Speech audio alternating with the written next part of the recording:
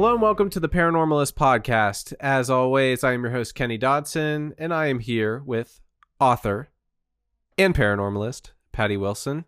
Patty. Yes, Kenny. How are you tonight? How you doing? I'm fine.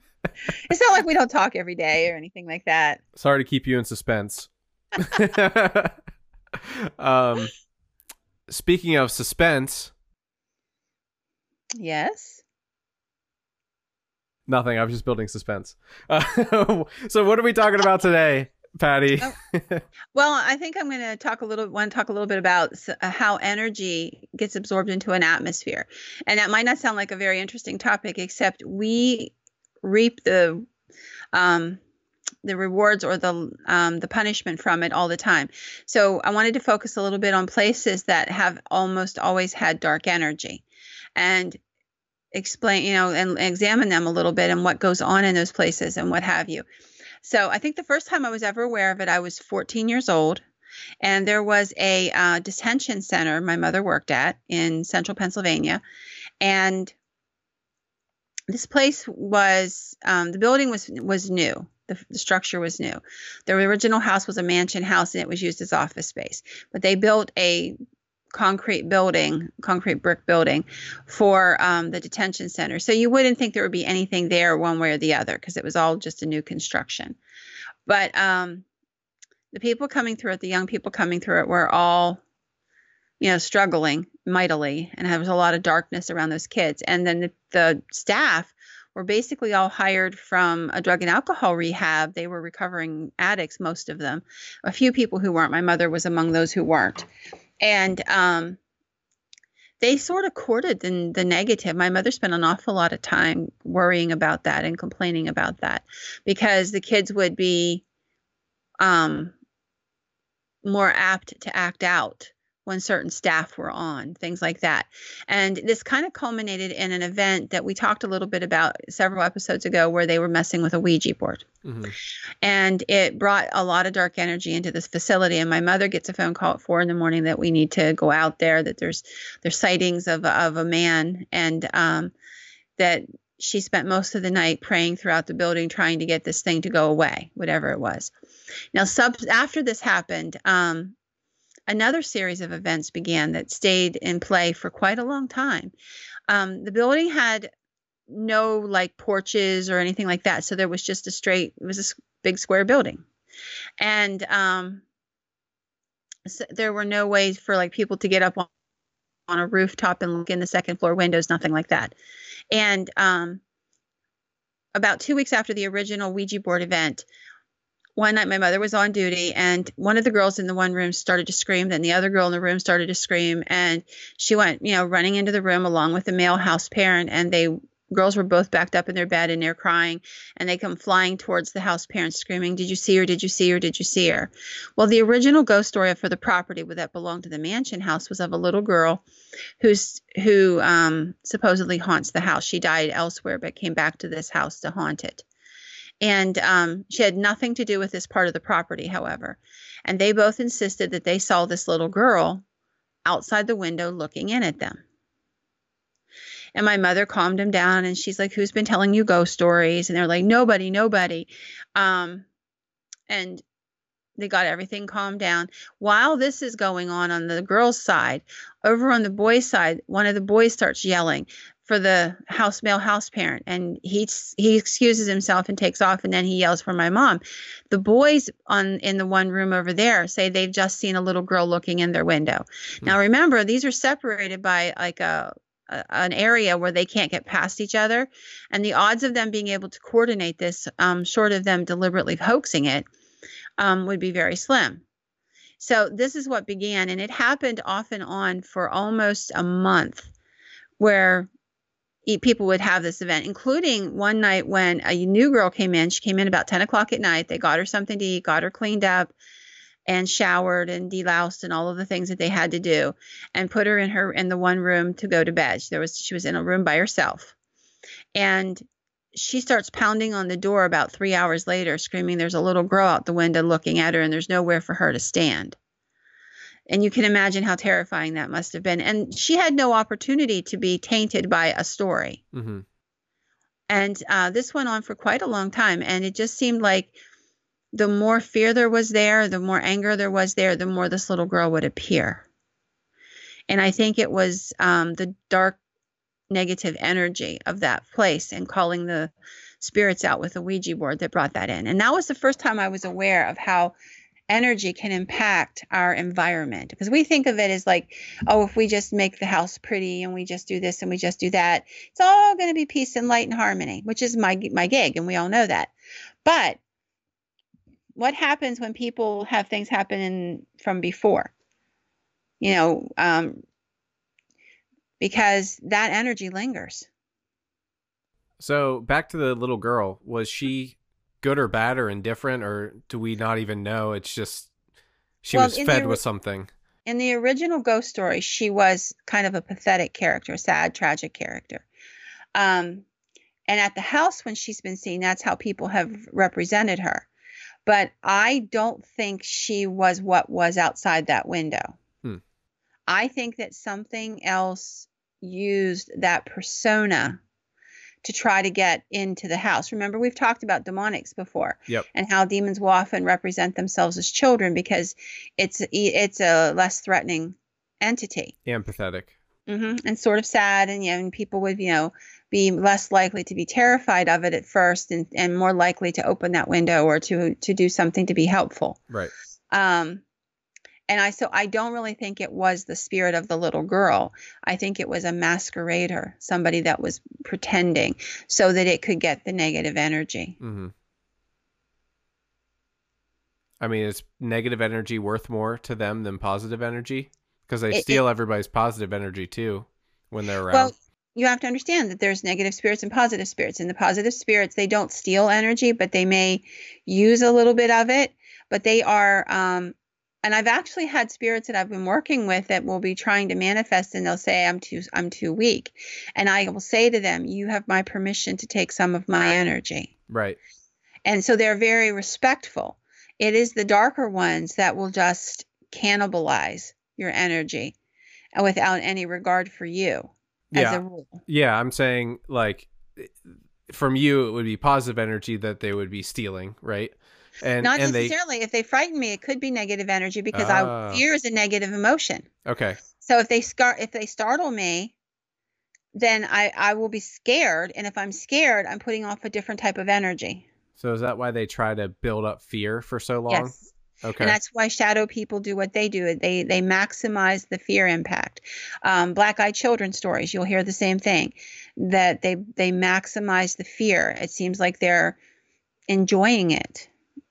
Sounds like it. So, right, same kind of concept. it is kind of the same concept. King tends to, in his writing, he tends to take universal concepts or things that really happened, like the story of Christine or the story of the Overlook Hotel, which was actually based upon a real story he had heard, and then he blows it up out of proportion, probably, but he still starts with the basic concept of something that's universally real. And so the concept that something would eat energy and steal the life force or the energies from other entities, other beings, is is a well-known and believed concept by a lot of people. Sure. We've had I've had stories where I did a case in a prison. It was an empty prison. The prison they built a new prison, and this prison had been shut down, and it was just left sitting there moldering, and we had asked for permission to go in. And I will not tell you how to do this because I think in the wrong hands, it would be very, very dangerous. But I've been reading an awful lot about positive and negative ionization and how to feed energy to spirits. Okay. That's been a fascination of mine for years, because if you could do this in a controlled environment, you could help them to manifest, and you could get more out of them, like in an interview situation. Are you yourself going to practice? I have. With Mrs. Kitzmiller? No, not with Mrs. Kitzmiller. I thought she'd be on board for that. No, actually, we wired a room in a prison, in the abandoned prison, to see if we could get anything there. Okay. and we had a lot of experiences in this room. We put this equipment we built into the room and shut the door just to leave it in there. And then about an hour later, we went in and put in audio recorders and game cams that are motion and voice activated. And as they were doing that, I was downstairs and I get a phone or I get a call from the radio that the recorders are turning themselves off. So I'm like, no, do it again. So they put the recorders back down and one by one they clicked off. So I went up and I clicked them all back on and they clicked all back off. And I said to this thing, whatever you are, get your hands off of them, leave them alone. They're staying on. If I got to stand here beside them, they're staying on. And one of them clicked back on, just one. So that was our first encounter. So we decided to shut the door again and give it another hour to juice. And then we were going to go in and see if we could work with a video camera and see what we could get. It was extremely interesting because on the video camera, you can see a mist or a fog that we didn't physically see with our eyes. Although I will say that our vision was being messed with, like it was blurry. What do you mean? Explain. Like imagine if you were looking through a room with a lot of moisture in it, a lot of like a fog, haze. Yeah. And that's how it looked like. We were looking and our eyes would hurt because we were squinting trying to see through it. But you couldn't, there was nothing there. You just felt like you were in this haze. Oh. And everything was warped somehow, just slightly bent. Are you sure there wasn't? Not that like it wasn't actually there? Well, because you just said you caught it on camera, right? Okay. Oh. We did, but you couldn't see it with your eye, but you could feel that you could see something was different, but it didn't look the same as it did on the camera. Oh, okay. So it was two different experiences, but it was probably the same thing. So then when the video cameras were put on, they were put on in infrared because we were in the dark. Mm-hmm. And all of a sudden you could see this, it was walls of mist, and at points the videographer that was filming with me would say to me, I can't see you anymore. The mist has swallowed you. Step back out. And I would step out of it, and then he'd see me. And there were times he'd hold his hand out in front of him, and and I'd hold my hand out toward him so that we could continue to have some physical contact because we couldn't see each other. And it was the only way I would know where he was in the room because the lights from the camera were even being absorbed, the play lights or the record lights. And then we got EVP. We got pushing and shoving. We got us being pushed and shoved. We had whispers in our ear that were audible, and like 3 people heard it. They didn't hear it the same, but they all 3 went, "What was that?" And then they said what they thought they heard. Mm-hmm. Touching, hand running down your face, kind of thing, like somebody was stroking your skin, which was very eerie because of where we were. So is it just one? No, I think there were multiple in there, but the one in particular, we asked him to identify himself, and he said his name was Lester. And we actually had to pull the plug on the project at that point because it was getting very physical. And there were 2 videographers, myself, Charlie, and 2 other people in the room. And there were times we could not see each other in this small prison cell. Weird. If you can imagine. I can imagine because fog is the worst.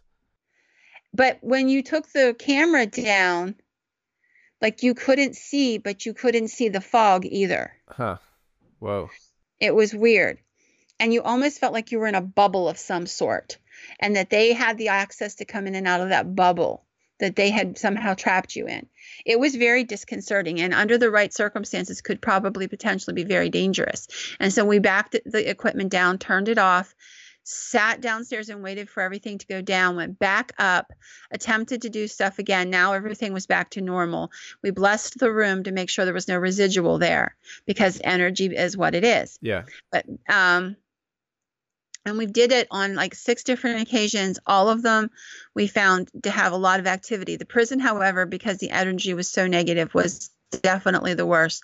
It is a very disconcerting feeling to feel a male hand come down across your face. There's no body attached to it, no arm attached to it, and it's touching you, and you know it could touch you anywhere because you can't fight it. Ugh. And yeah, I know, but this is how we learn, by experimenting. I know. Why do they? Oh, I have power now. I'm going to be all handsy.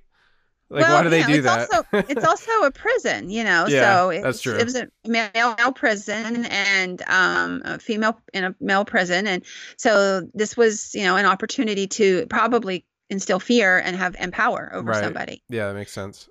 And and I knew I wasn't completely alone. I had other people in the room with me, and I was conscious of the fact that I could walk out if I wanted to, but it still attempted to intimidate. And that's an intimidation. That touching a person is an intimidation at that point, because it's not wanted, it's not welcomed. And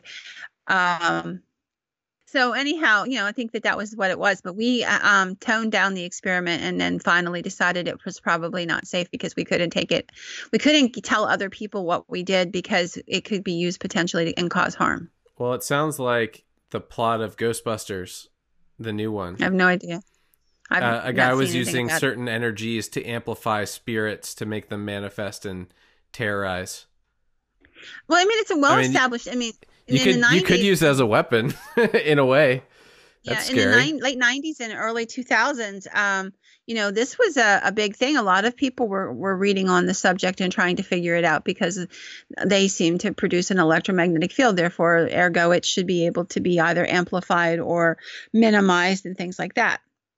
So it was an interesting experiment. But whoa, wait, did you do anything with the minimize part? Taking energy away? No, we did not, because that would have been a lot more difficult than feeding it. Patty, I have a brilliant business opportunity to talk to you about.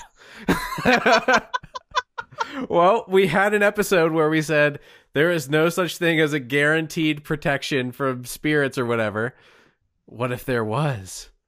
And what if we could provide it? I don't know if it would work. How much is that worth? $100? It better be more than that. But anyhow, that was an experiment that we did, and that was a place that we did it in, and we had a lot of activity and a lot more negative activity than normally there. Like, we would meet people that would josh with us and stuff like that, and tell dirty jokes. We had a ghost that told dirty jokes, which was hilarious. And hit on one of the guys and things like that. But we never had one that was very aggressive until that night. Oh. Are aggressive spirits weaker by trade, do you think? Depends on the spirit. I think it has a lot to do with the spirit and its energy and how it's learned to manipulate it. Perception is reality. So if it's learned to perceive itself in a certain way, that becomes its reality. Right. But there's a lot of those kinds of things. You hear about it in places like the Mansfield Reformatory, where there's a lot of ghost stories there, and there's a lot of energy there. Now, interestingly enough, their stories are very different from, like, say, Eastern State Pen, okay? Because it was a reformatory, and it had a different atmosphere. And I'm not telling you it wasn't filled with overcrowding. It was. I'm not telling you that there are not harsh things that happened there. There was a death row there, and all of that. Sure. But they don't have a lot of, like, pushing, shoving, screaming, that kind of stuff. There's people that manifest and things that occur, but it's not really super negative, terrifying, frightening as a general rule. Mm-hmm. And, so I found that interesting, that, like Eastern State, the hauntings are a little darker. There's a place I was at in New Jersey, a prison in New Jersey. And it was very nice on 2 levels, but the top level there was one spirit that was very aggressive. In fact, the curator, it's a museum now, and the curator said to us as we went up to that level, be careful, there's something up there that pushes people down the stairs. We had a lady reporter here the week before, and she swears something shoved her in the back and she fell down 2 flights of stairs. She did not get hurt badly, but she was banged up. And he was concerned about that. And that I should get Craig to come on. the show. He's a good friend of mine. He was with me that night, and I backed the spirit down because it said something very vulgar about me on tape, and I made it say, "I'm sorry." Do you have any of that? I do actually have that one. Craig just sent it to me not too long ago. We were talking about this, and he's like, "I think I could find that." Yay! We're totally gonna put that in somewhere. What, you want to save that for him? Are you actually gonna have him on? Yes, I'd love to have Craig on. Well, then we talked about it. That's a tease, then, everyone, for later. We'll have that. But, I wonder what he said. Don't tell me, but I wonder what it is. You're not offended very easily, Patty. Well, no, but here's the thing. He called me a name, and I knew from who he was and the energy I was picking up that if I wasn't really aggressive with him, he'd get more aggressive with me. So I turned around and on a dime start screaming at him and putting him in his place. And I'm like, "You sorry piece of," and I'm like yelling, you say you're sorry. And if you don't say you're sorry, I swear to God, I'm sending you back where you came from. And I back him back, and Craig's like laughing, and he's walking with me behind me. His eyes are getting bigger. And I'm like, "Say you're sorry," and it doesn't. And he says, "F you." And then he says, "Say you're sorry," and it doesn't. And I said, "I will send you back to hell. Do you hear me?" And then you hear, "Sorry." Well, I think if a spirit doesn't have knowledge of the paranormal whenever they're alive, they probably go, "Wait, can she do that?" Like they don't know. Right. So that's a good bluff, maybe. I mean, I know you can't send them. Bluffing. No, I know you can send them somewhere, but that would instill fear in them if you're like, "I can do this," and they don't have anything to refute you. They have no reason to not believe you, so that's probably scary to them. Well, because I also think that it was the psychology of me doing the unexpected. Like he pushed somebody, yeah, and they ran. He called me horrible names. Oh my God, I need to get out of here. But I didn't. I turned around and I wailed on him instead. Nice. And Patty Wilson. What do I say? Patty Wilson, bully to the bullies. Right? Well, he deserved it. He pushed that poor lady down the steps. Oh, that's the worst. Yeah. He didn't have to be that mean and hurt her. No. So, and he was up on the, the block where the death row inmates and stuff were at. So he was definitely not a very nice. He's probably one of the ones that really deserved it. That's so, well, yeah. But I did, Craig and I were talking about it. They were talking about going back maybe this summer, and Craig's experience was vastly different than what we had upstairs, and just going back and spending some time there because we so enjoyed it there the last time we were there. And we were talking about that EVP, and he found it and sent it to me. Awesome. All right, we'll have that. Maybe we'll put it on this episode. We'll see. Can I tell you a story about fog? Sure, go ahead. Tell me a story about fog. So I said, that's why I was like, fog is the worst because there's nothing like, we grew up in Pennsylvania. We know what snow is on the road. We know how to drive in the rain, in the snow, and all that stuff. But there's no preparing you for fog. Fog is, I mean, when you are like coming down a mountain and there's fog that's so thick you can't even see, like, literally past the very front end of your car. Mm-hmm. That is insanely terrifying. So I told my buddy about it. We were just at the Penguins game, go Pens, and we were driving home from Pittsburgh, and it tends to get, it just depends if the conditions are right and everything, and it had just like warmed up from being super cold and just became a pea soup fog. So I was driving home and my buddy was sleeping in the side. And are you familiar with bird boxing? The Bird Box movie, Bird Box Challenge? Yes. So people would like cover their windows and drive via GPS. Really? They would follow. Yeah, it's really dumb. You shouldn't do that. Yeah, I was going to say that's exceedingly stupid and dangerous. I mean, it's like on level with the Tide Pod thing. Like there was a good run that year. Or snorting condoms out your nose, seriously. There was a good run that year of stupidity. But anyway, so I actually had to do that on this road because there was nowhere to pull off. I couldn't see if I could pull off. There was nothing. So I'm just driving, right? And I'm watching my Waze as it starts to turn, like curve, and then I see the line start to go like this, it starts to bend slightly, and I know, okay, there's a turn here.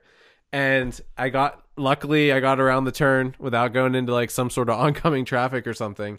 And then finally I found this truck that was in front of me with its blinkers going. So like I was saved because I could just follow this truck, and as long as I keep a good distance.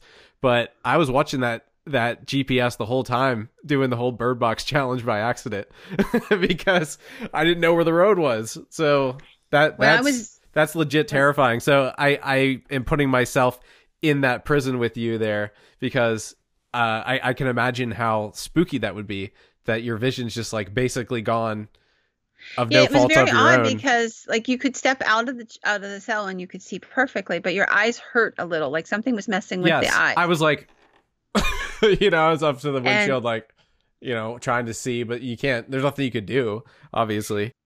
And then we would, like I said, we would have times when we would actually have to reach out and just hold each other's hand in the distance, and he'd have to stay far enough back he could film, and you could hear me talking. You would hear him say, "I can barely touch you. Are you sure you're okay?" And I'm like, "I'm fine," and and stuff like that. But it was just it was very disconcerting, and it has a lot of potential. But like I said, I'm afraid that there's a lot of negative connotations to it too.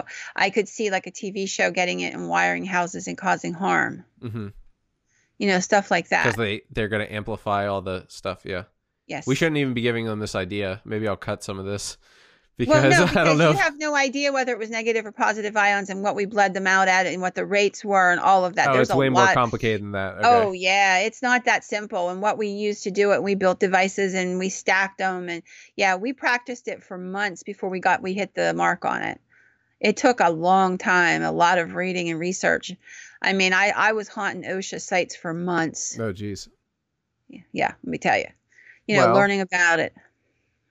Well, let's talk business after we get off this because I have ideas. starting a company. Here's an amplifier so you can have ghost activity. Yeah. Positively paranormal. Yeah. Oh, I could think of all the horrible implications of something like that though. Yep. And seriously. It's funny in my head, but it wouldn't be funny in real life. No, and sure. we figured it out, but like I said, then we realized that there was much too much potential for harm, so we decided to pull the equipment apart, and we did. Oh, it's like you don't even have it anymore? I don't have it. There's two former members of the team that have pieces of it, but unless they're all put together in the right configuration, it won't work. Wait, how long ago was this? 8 years ago. Oh, okay. You made it sound recent. Well, no, it's about. Well, that's not bad for me, but it was about 8 years, 6 to 8 years ago, I'd say. Patty, 8 years to me is forever. Well, that's different perspective. Not calling you old. I'm just saying. I don't really remember 8 years ago. How could you not remember? Because I was still in college and just I don't remember what I was doing at the time except learning, pretty much. Yeah, I can remember. I have a very good memory for things, so. But no, but you need to know the exact frequencies and megahertz to put everything at. Oh wow. Okay. I mean, do you even know anymore, or did you allow yourself to forget? Oh, okay. I have journals with all the schematics and notes in it. All right. Like we would sketch them out on paper and try them, and then if they didn't work, we'd slash them. And then, it's like the Red Book. I have these things, and they're all hidden. And when I die, people won't know what the heck they're all about. Well, if you come out of sleeping and there's a person with a black mask on their head, it's not me. Good luck finding them in all my junk. You know about the Red Books, but they won't help you with that. It's not in the Red Books. I know. Someday maybe we'll make somebody privy to the Red Books too. Just a story or two. Yeah. Okay, so the energy that was being pumped into that space. Yes.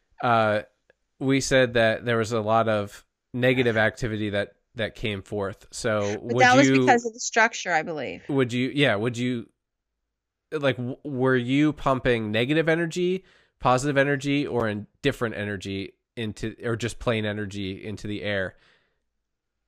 Or wherever. I mean, you were seeding it with electromagnetic and ionic fields. Okay. But is any of that negative?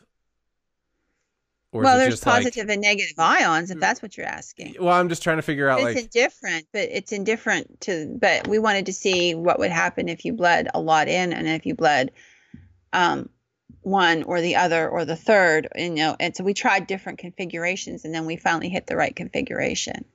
Well, was the right configuration more negative? Well, it depended on the space we used it in. Oh, okay. We did it 6 times when the prison was the most negative one, but then again, I would have anticipated that. Yeah, I'm just trying to figure out like the other thing that we were talking about. And how is there a way to negate the negative energy as opposed to no, because what you're going to have to do is you're tapping into the energy that's already in existence in that plane. Mm-hmm. And what we're doing is amplifying what's already in existence. Right. But if you were to do the opposite of that, you're just taking energy period away. But you have to, yeah, but in theory, but then, like I said, there's a lot of variables that have to be accounted for. How much EMF you're pulling out of the atmosphere, how many positive and negative ions you're pulling out of the atmosphere. How much there was a lot of things that were involved, and then how does that physically impact the biologicals in the environment, which humans and animals. Where'd you guys get the money to do that, to create these machines? How much did you steal? I had a couple guys that were very talented, and I did a lot of the research, and then I took it to them, and then they would do a lot of the stuff, and they would tinker, and they were tinkerers, and they would, stuff they had, and the one guy had like an entire garage and a barn and stuff full of all kinds of electronic equipment. He just started hauling out the dusty equipment and blowing it off and like going, okay, we could take this out of this and we could take this out of that. And it was, and we had a blast with it for an entire summer. Patty, your life is a movie. I don't we used to say it's supernatural, but I think it's more than that. Like that's what people in, like, they go to the crazy genius guy and they're like, hey, we need this ghost box thing. Well, and they're like, okay. And he's like, these are the parts I have. And then he whips it together. And then like that didn't work. So we tweaked it again, and then we would tweak it again, and then we would tweak it again. And it was like, wait, I was thinking about this. Now, if we go down to the basement and we steal this out of this box, and we steal this out of this thing, and we take this from this, ionizer, and this from this other thing, we could put it all together. And I think I could wire it. And he's like a little MacGyver. And so we would just tinker with this crap, and we would have fun with it. And then we would drag it to a site, and then we would see how it worked. Oh, yeah. And also, while you were trying to figure out this magic formula, how many casualties did you have in your group? None. Like someone's sitting there and you turn it on and then someone's head explodes next to you and you're like, well, that didn't work. No, because every site that we went on, the guys and I that worked on the project, we were the first people in and the last people out. So that we experimented on ourselves. All right, Patty, horror comedy, you and me, script writing, we're doing it. And I never think about it's like my publishers always say shit like that. Like they'll go, you need to tweet about this stuff. And I'm like, I lived it, at the moment you're in the middle of this, you don't think, oh, pardon me, let the weird child molesting ghost named Lester, the child molester, pause for a moment. Well, I tweet about him. Yada, da, da, da, da, well, you could do like this weekend we went to such and such and this is what happened. This is what we got. And then I have 50,000 questions from it because like people want to know, like they think they're going to build it, but good luck with that. Because it took us months and months and we did a heck of a lot of research. And I had this guy who was an electrical engineer that was a friend of mine who would come and tweak things. Another guy who was like he was a MacGyver. There's no other word for him. He was a MacGyver. And he would take stuff that didn't look like it could fit together. And he would come running up from the garage or the basement. And he'd scream, I think I figured this one out. Look, if you put this here and you wire this to this and then this happens, we can make it work. And I'm like, great, let's make it work. We got a site this weekend. And so we would just have fun with it. I have so many hilarious scenarios for this in my head. But nobody would believe the stuff that we did. And nobody would believe, like, he was the biggest lech on the planet. He was hilarious. But he was so serious about his ghost hunting. But then he was like, I'm like, where's he at? And they're like, oh, he's over at the bar. He's talking up the 3 chicks over there. I'm like, get back here. You have work to do. like, they like ghosts. They like their ghost groupies. And I'm like, I don't give a shit. Just get back here. Ghost groupies? Is that a thing? Yeah, it's a thing. Anybody in the paranormal world will tell you there's ghost groupies. Oh, no. Male and female. Okay. I better look out for that. Sounds like I'm getting pulled into that ghost groupie world. Yeah. I'm married, everyone. I have a kid. It doesn't matter with the ghost groupies. I don't know how many times I've gone downstairs. I've had Craig call me on his phone or his radio, and he's like, get your ass down here now. And I'm like, why? And he's like, there's freaking ghost groupies, and I don't know what to do with them. And I'm like, come run down the stairs. And I'm like, Craig, I need you upstairs right away, please. And he's like, I got to go, girls. And he's like, thank you, God. Hark, I am really a damsel in distress. I'm like, the EMF meters are going off. I need your assistance. And he's like, I'm sorry, girls. I gotta go. She needs help. That's awesome. He's like, thank you so much, Patty, for rescuing me. I'm like, anytime. I'll rescue your sorry little ass. He's like, just let me stay up here with you the rest of the night. I don't want to go downstairs for anything. I will wait to pee. You can make sure the ghost groupies are gone before I got to go back. Nice. I'm like, no problem, honey. Yeah. Well, we all know the problem with peeing in a bottle. So. Don't we? Yes. It'll get you in trouble with TSA. Yes, it will. If you still haven't seen that, everyone, that video is still up on our Facebook page, and it's a preview to our Patreon stuff. So check it out. Yeah, you should. You should see. There are ghost groupies in this universe. I hate to break it to you. There's lots of them, and every paranormal show has them. But not just them. I mean, local ghost hunting groups have them, and all kinds of crap. There's always those 3 half-drunk chicks that are trying to pick up some ghost hunter. If you do a bar or a restaurant. I mean, seriously. This could be this could sound like an incentive to do more ghost hunting. That was the one I told you about where Craig wanted me to rescue him. I think that was the US Hotel.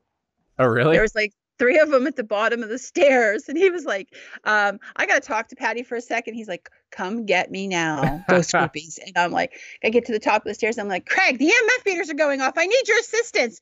And he's like, I got to go, girls. Well, there you go. Ghost hunting is a single person's game, apparently. Apparently. Yeah.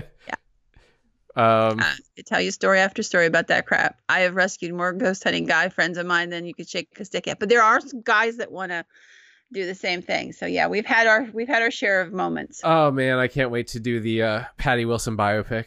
This is gonna be so fun. I should start working on it now, because that's like 8 years ago that you did that experiment. I have a lot of time to make up. I have a lot of things to uncover.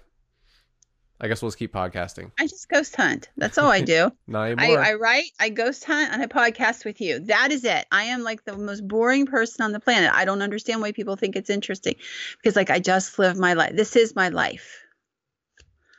And when I'm like, people will say, what are you going to do today? And I'm like, I'm going to go buy groceries, play with my grandson, Andy, and ghost hunt.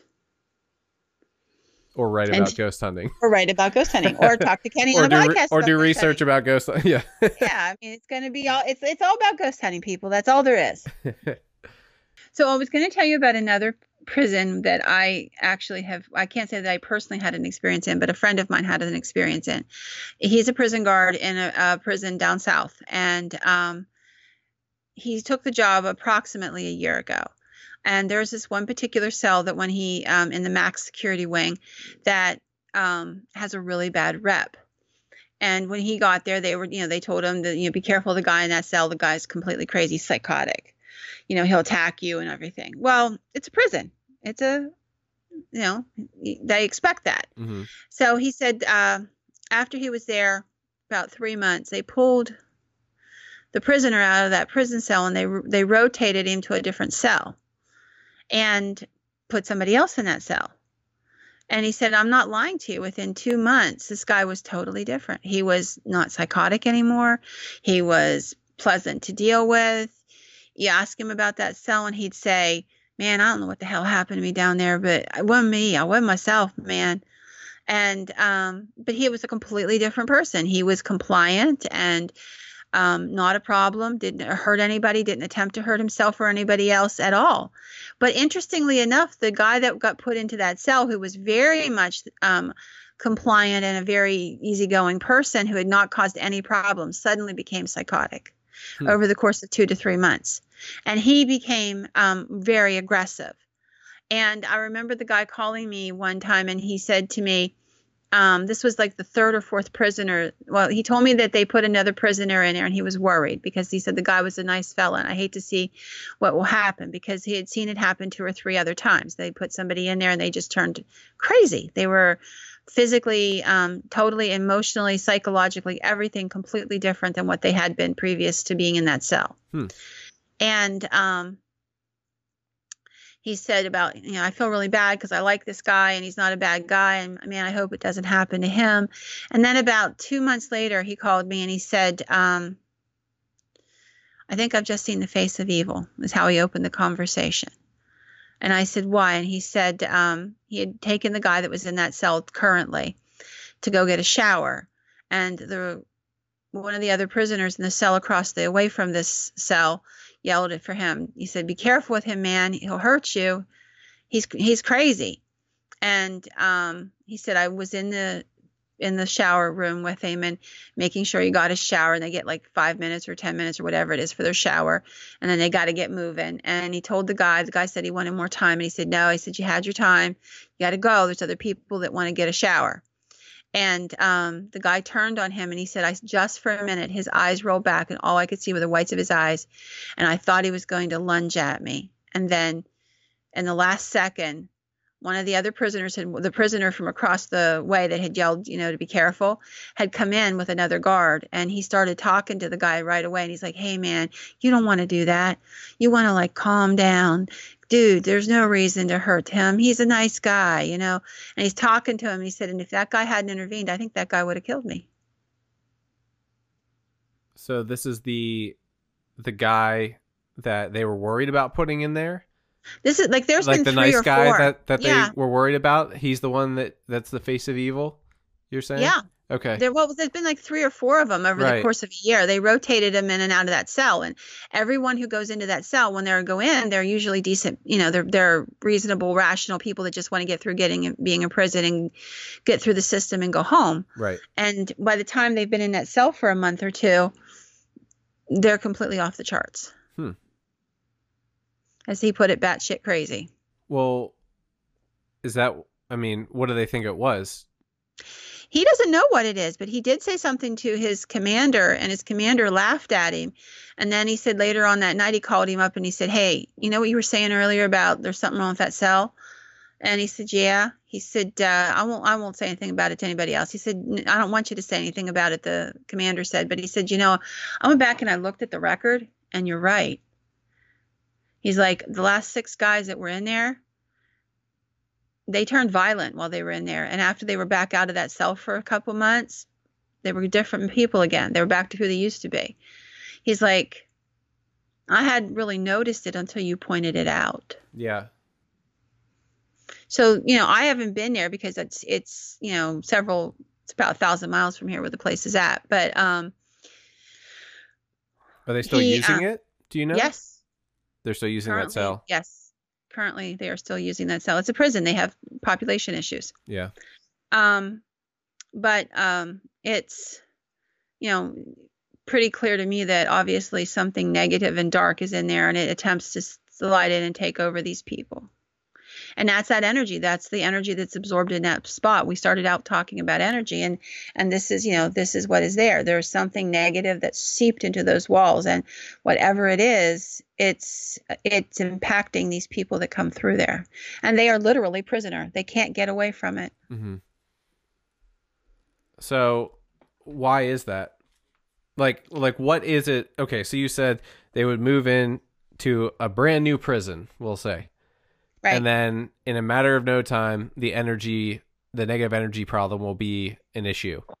Well, in the first instance, that's because they messed with the Ouija board. So they kind of exaggerated things and moved along too fast. But would it happen anyway, do you think? Eventually. I don't know if the demonic entity outside the window would have happened, but I think that over the course of time, the energy that's in that building, not just from the prisoners, I would like to add, but from the prison guards and the staff, everybody that's there, because that's a negative, and even if and I'm not trying to speak ill of prison guards. I have dear friends who are prison guards, but it is it is a dangerous and a negative, and you have to keep control, and you have to be strict and what have you in order to get through that process. And some people that are prison guards are bullies. Yeah. They just are. In fact, I'm going to tell you a story about a boy in a helmet here in a few minutes that All right.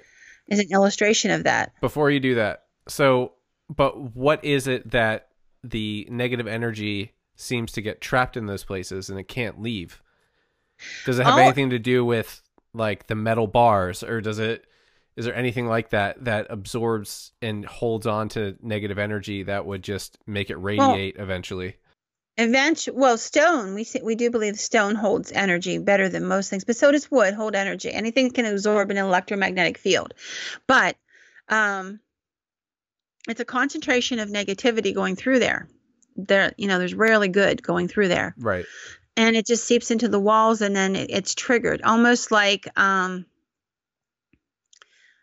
it builds up and then releases. Yeah.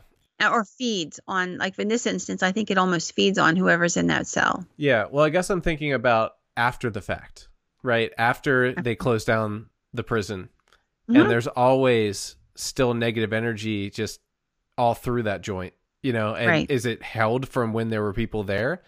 Yes. Like in the bars or in the walls or in the something? It's in the walls. It's imbued inside of the building, inside of the very structure itself. And I think that, like, you'll hear stories of hauntings where there's a story about a plane in the I'm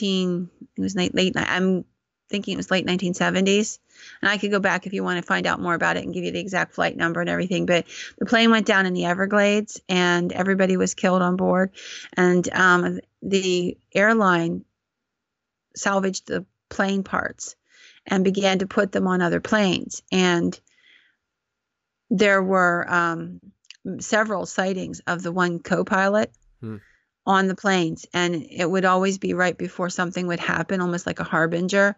But they actually got so bad that the airline actually called the plane's parts all back and disposed of them, because it was like the energy was imbued inside the parts, and whenever they were put on the plane, then they would see people from the plane, mostly the co-pilot, but I think there was one time the engineer was seen and one time the actual pilot was seen on different planes.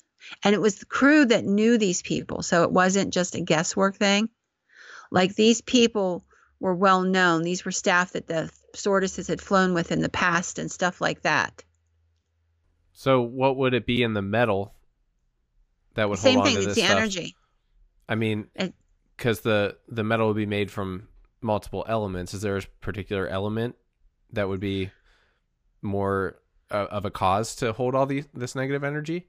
I mean, it's speculated that silica is, because, it's what is one of the key elements. But I think but there's been so many different things that you could guess it could be any of them. But I mean, like a lot of places where there's granite, which has a component of silica, a huge component of silica, and quartz, seem to hold and record that energy very well. But then, and people will say, well, that's ridiculous, but we have watches that run because of quartz. Yeah. And silica is the basis of the computer chip. There's some theory there, Patty. It's stewing. It's stewing and brewing. I knew there was a reason that I got those stupid silica gel packets in my beef jerky, and I threw it right out. I was like, forget this. I don't want anything to do with this, right? Yeah. Probably because I didn't want to die from eating it by accident, because I am so like greedy in how I eat my beef jerky. I'm just shovel it in, But okay. but I don't like silica. I never have, and now I know why. See, I get these vibes. Thank you for validating me. You're welcome, Kenny. I'm so glad I validated you that they're putting silica in your beef jerky just so that the spirits can haunt you. Might be. I did notice that I hear more voices on the days I have beef jerky. No, I'm just kidding. That's not a thing. That's not a thing at all. Oh, that's hilarious. Moving on. Because we talked about prisons, and then where else? Talked about the detention centers. Yeah. So what was the other one? Well, there's actually one other story I'd like to tell, but the hospitals have a lot of that as well. I mean, there's 1,000 hospital stories, Mm. of places where people have passed away, and the energy from that person, or from the emergency rooms. I hear a lot of ghost stories from emergency rooms. Mm. There's a lot of trauma going through them. And I have to tell you, almost every hospital I've ever walked into, if they find out I write ghost stories, a nurse or a doctor will say to me, this place is haunted. And they'll tell me their ghost story, and then they'll say, but if you ever tell anybody I told you that, I'll deny it. Yep. But I hear them all the time. That's why there needs to be more of a dialogue about ghost stories, because everyone has one. Even those who say they don't believe, they have one. They're like, I don't know what it was. I don't believe in ghosts, but this was weird. Yeah, and I used to run into that a lot when I did speaking engagements, people that would sit there and go, ghosts are ridiculous. That's ridiculous, And then at the end of the night, they'd be the guy hanging around at the corner, saying, hey, before you leave, I want to tell you the story. Yeah. I wish it could just be more out in the open. It is much better than it used to be. Mm-hmm. It is. Totally. I can tell you at one point in time, it was much, much harder. People would literally be almost, anal about, oh my God, don't tell anybody I said this. If you tell anybody, I swear to God, I will tell them you are a liar. Right. And then they would tell you the story. Yeah, that happened to me at my mom's retirement party. I got 2 people spilling about all their ghost stories in a minute. Like, the one guy overheard me talking about the Knickerbocker. Mm-hmm. The Knickerbocker in town in Altoona. I wrote about it in Booze and Brews. Oh, yeah, I read it. Yeah. No, it's been so long since I read Booze and Brews. It's a great book, everyone. Definitely check it out, especially if you're in Central PA. But yeah, the Knickerbocker, I forgot about it being haunted, and I had just spoken about like he put 2 and 2 together. He heard that I had a podcast, and he heard Knickerbocker, that I was talking to somebody about that, and he came over, and he apparently lived there, so he had experiences upstairs, and he just tells me, and I'm like, cool, man. Like, thanks, but I also had an experience. He's like, what was that? So I was just I totally forgot that it was haunted, and I walked back around. I haven't been there in a long time. I walked all around the building. As soon as I stepped in that back room, I got that ghost house vibe, and I turned right around and said, yeah, this room's haunted. And I walked right out. But then he's like, oh, well, the bartender, she has a bunch of ghost stories. Go talk to her. And I'm like, hey, can I have a water? And also, I heard you have ghost stories. And then she just spills 5 ghost stories to me, just like that. All from the Knickerbocker, or where? No. One was from her time in Germany. One was from a house that she lived in. Just various things, like she smelled cigar smoke, and that's all that's ever happened. It's just they always knew that this one dude was still there, but that was it. He didn't do anything. But I mean, she just was so happy that someone wanted to know about her ghost stories, which is funny. But I don't even know why I started talking about that. Sorry. We were talking about telling ghost stories to people, telling them to you in secret. Yeah. Sorry. I'm being very digressy. It's all right. Yeah. So continue. What were you saying? So one of my favorite ones about this, because it was actually a totally different type of haunting. It took place in, it was kind of a holding tank for kids that were troubled. And they were they're removed from their families. And this young man was he was just a young kid, and he got removed from his family because he got involved in something way over his head. Basically, him and a bunch of his buddies broke into this old abandoned house, and they were kind of using it like a clubhouse. And somebody decided to bring a kerosene lamp in so they'd have light and they could hang out there at night. And the kids were carrying on and wrestling. They broke the lamp. The house caught on fire. And now they're arsonists. Right. Okay. Yep. So he ended up going to this facility because of that. And it was not a very pleasant facility. The guards were very rough on the kids, very, very nasty. And it only takes one or two really nasty people, pedophiles and what have you, to make life absolutely untenable. Or beatings, bullies, things like that. And not just the kids. I mean, they weren't just worried about fighting each other. It was the guards that would beat the crap out of them. And I've spoken to several people who've worked in these kind of facilities, and they all have the same stories. It's really tragic, but they all have the same stories that I have met. Mm-hmm. And so it's much more common than I would like it to be. But anyhow, this young man was there, and there was this one particular guard who took a liking to him and started bullying the crap out of him and trying to hit him up for sexual favors. And the kid was not having it. So he beat the kid up, and he put him in pretty bad shape. And so that nobody would know about it, and because he needed medical attention, he was put in a room. It was a cell, basically, but it was like an isolation cell.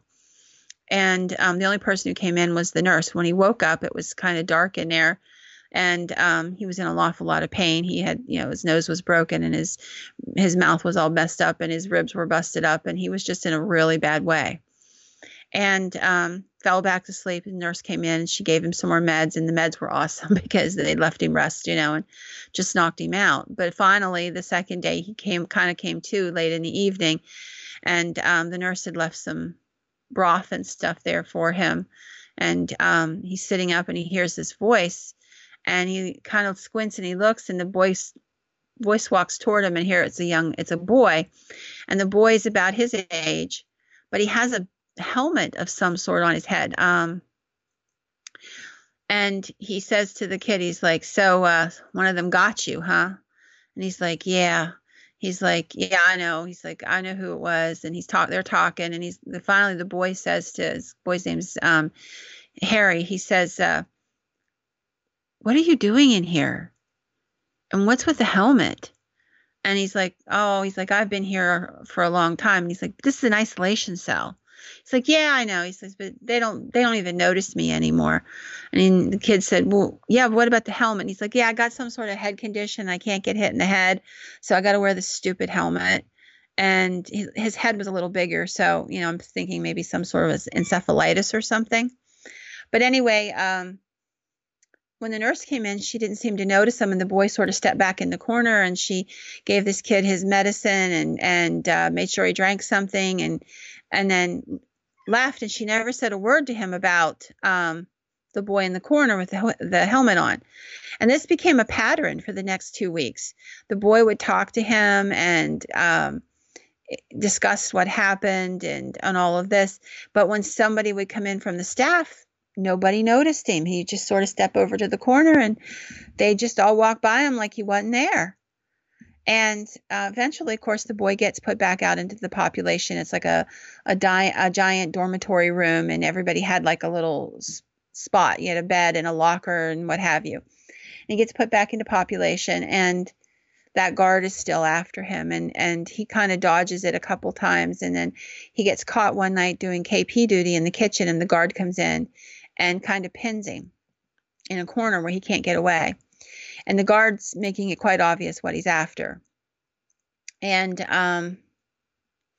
all of a sudden, when the boy realizes he can't get away, that something bad's going to go down, the guard kind of looks past him, and there shouldn't be anything past him because it's just a little space in a wall. And the guard's eyes get as big as saucers, and he's like, I'm out of here, man. I'm just freaking out of here. And he takes off. And the boy turns around, not sure what to expect, because the guard obviously saw something behind him, and there stands the boy in the helmet. And he's like, don't worry, dude, I'll get you covered. And this happens a few more times where somebody kind of goes to attack this kid, and when he looks around after they've taken off, they fled suddenly. The boy is standing there. Nobody else ever seems to see him other than those that mean to harm him. And this continues on for quite a while until the boy is, he's finally released. And he said that, he came to realize over the course of time that this boy had died there, probably in that same isolation room where he first met him, that probably one of the guards had hit him too hard in the head, and it did him in.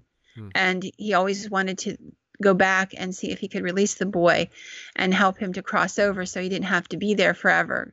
Because he remembered that remark about, I've been here a long time. They don't even seem to notice me anymore. Mm-hmm.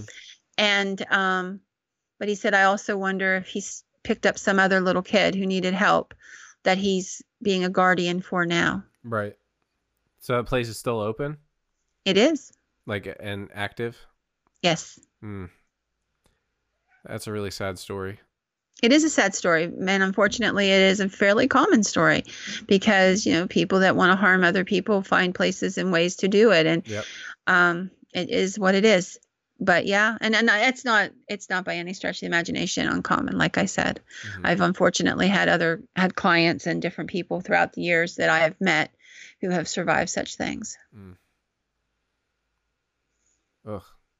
And you never hear about it, of course. You don't. And one of the reasons you don't is because they're in the control. So that, there was nobody to take pictures of what happened to this kid because he's in a facility and he's isolated, and they put him in the isolation room.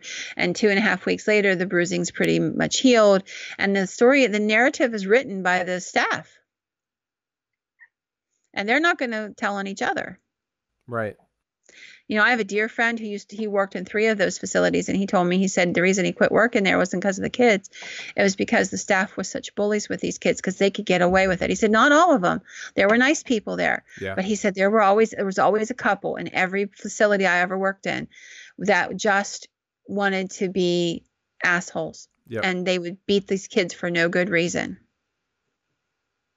Anything that deals with authority is going to have bad apples. Yep, they do, sure. Unfortunately. And so, I'm not misrepresenting it, but because there are good people there that do care. Oh, definitely. My friend was definitely one of them, but other people, that not so much. But it's still good to bring it up and have someone actually think about that, because no one thinks about those kids anyway. Once they're, you were in juvie or you were in, whatever, you must have been a bad kid, right? And they don't really. They probably have nowhere else to go. Those kids, they have no one to talk to, or no ramifications. There's no advocate. There's no guardian ad litem for them. There's right. nothing. They don't have anybody to come in and protect them. They literally are at the will of the people that are their caregivers. Oh, that's awful. Hopefully, there's more kids like the Helmet Kid out there. Well, I think that like when I listened to the story from this young man, I was just really impacted by it. And I wanted to share it because, not all energy is negative. Obviously, this boy took his death as a way to help others. Yeah. Next week, the entire story will be the paranormal patron story. I actually wrote the story because I was so impacted by it. I wrote it right away. So this week we're going to finish up with the haunted animals for the paranormal for our patrons. Yes. And then next week that will be the story they will get. They'll get the whole story and the for our patrons to read. And we've done parts 1 and part 2, and now the part 2 will be patron only articles, blog posts. So I'm telling you what, we have some really cool stories coming up, including a haunting camel. What? A camel that haunts this area. I always think it's funny when people say like animals haunting something, because it makes me think it's on purpose, but they don't really. Well, it's a really interesting and kind of grisly story, in its own weird way, because after the Civil War and what have you, the American government got the idea in the Southwest deserts that it would be so much easier to work with camels, crossing the desert than it would be with horses, mules, and donkeys. Mm-hmm. And so they brought in a fleet of camels. And what happened with this camel and his rider became the genesis for this ghost story. Cool. I'm looking forward to it. Was it a 1 hump or 2 hump? I don't know. Oh, well then I'm not going to like the story. There's not enough detail. I'm sorry. No, just kidding. Totally kidding. I'll have to look. I don't know which ones have 1 hump and which has 2 humps, but I'll try to find that out for you, Kenny. Okay. Yes, please do.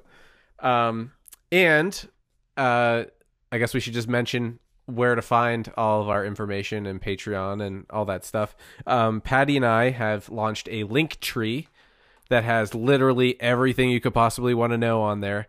And it'll take you to our YouTube, our email, our voicemail for calling in suggestions and comments and stories that we can maybe play on the air if you have any.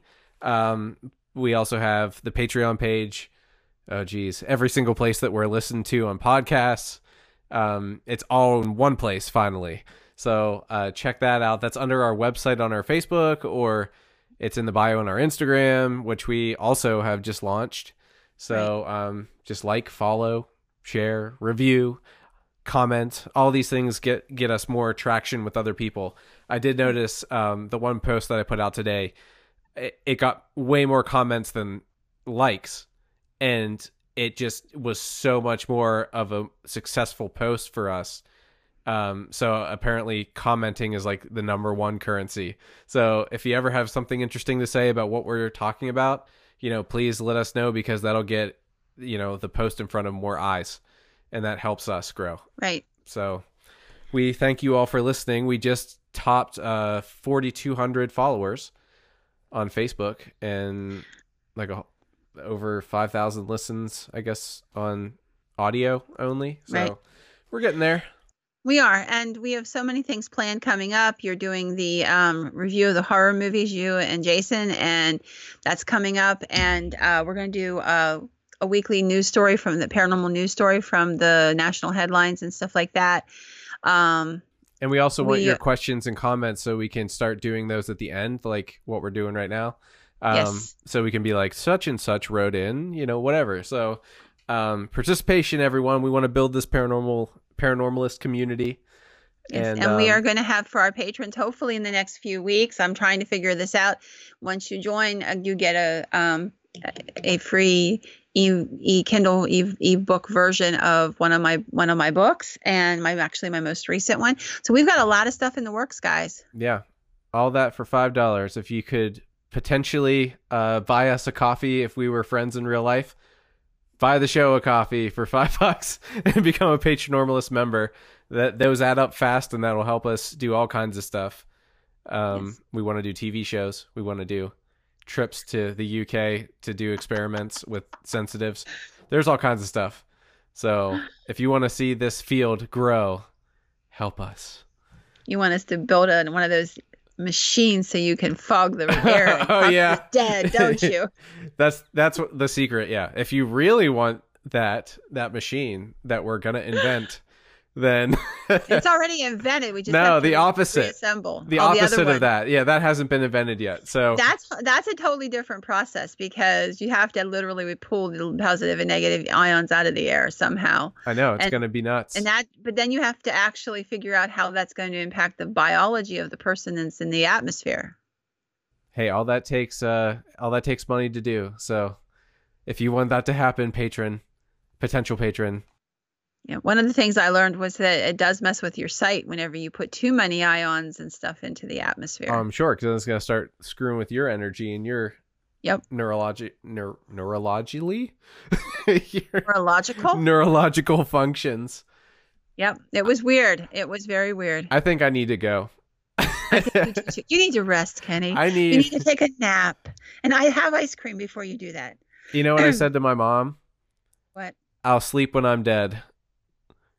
I used to say that. Because she said that I need to sleep more. And I'm like, yeah, it's not up to me. When the baby stays up till almost 4. Because she's not tired. Like, that just gets you every time.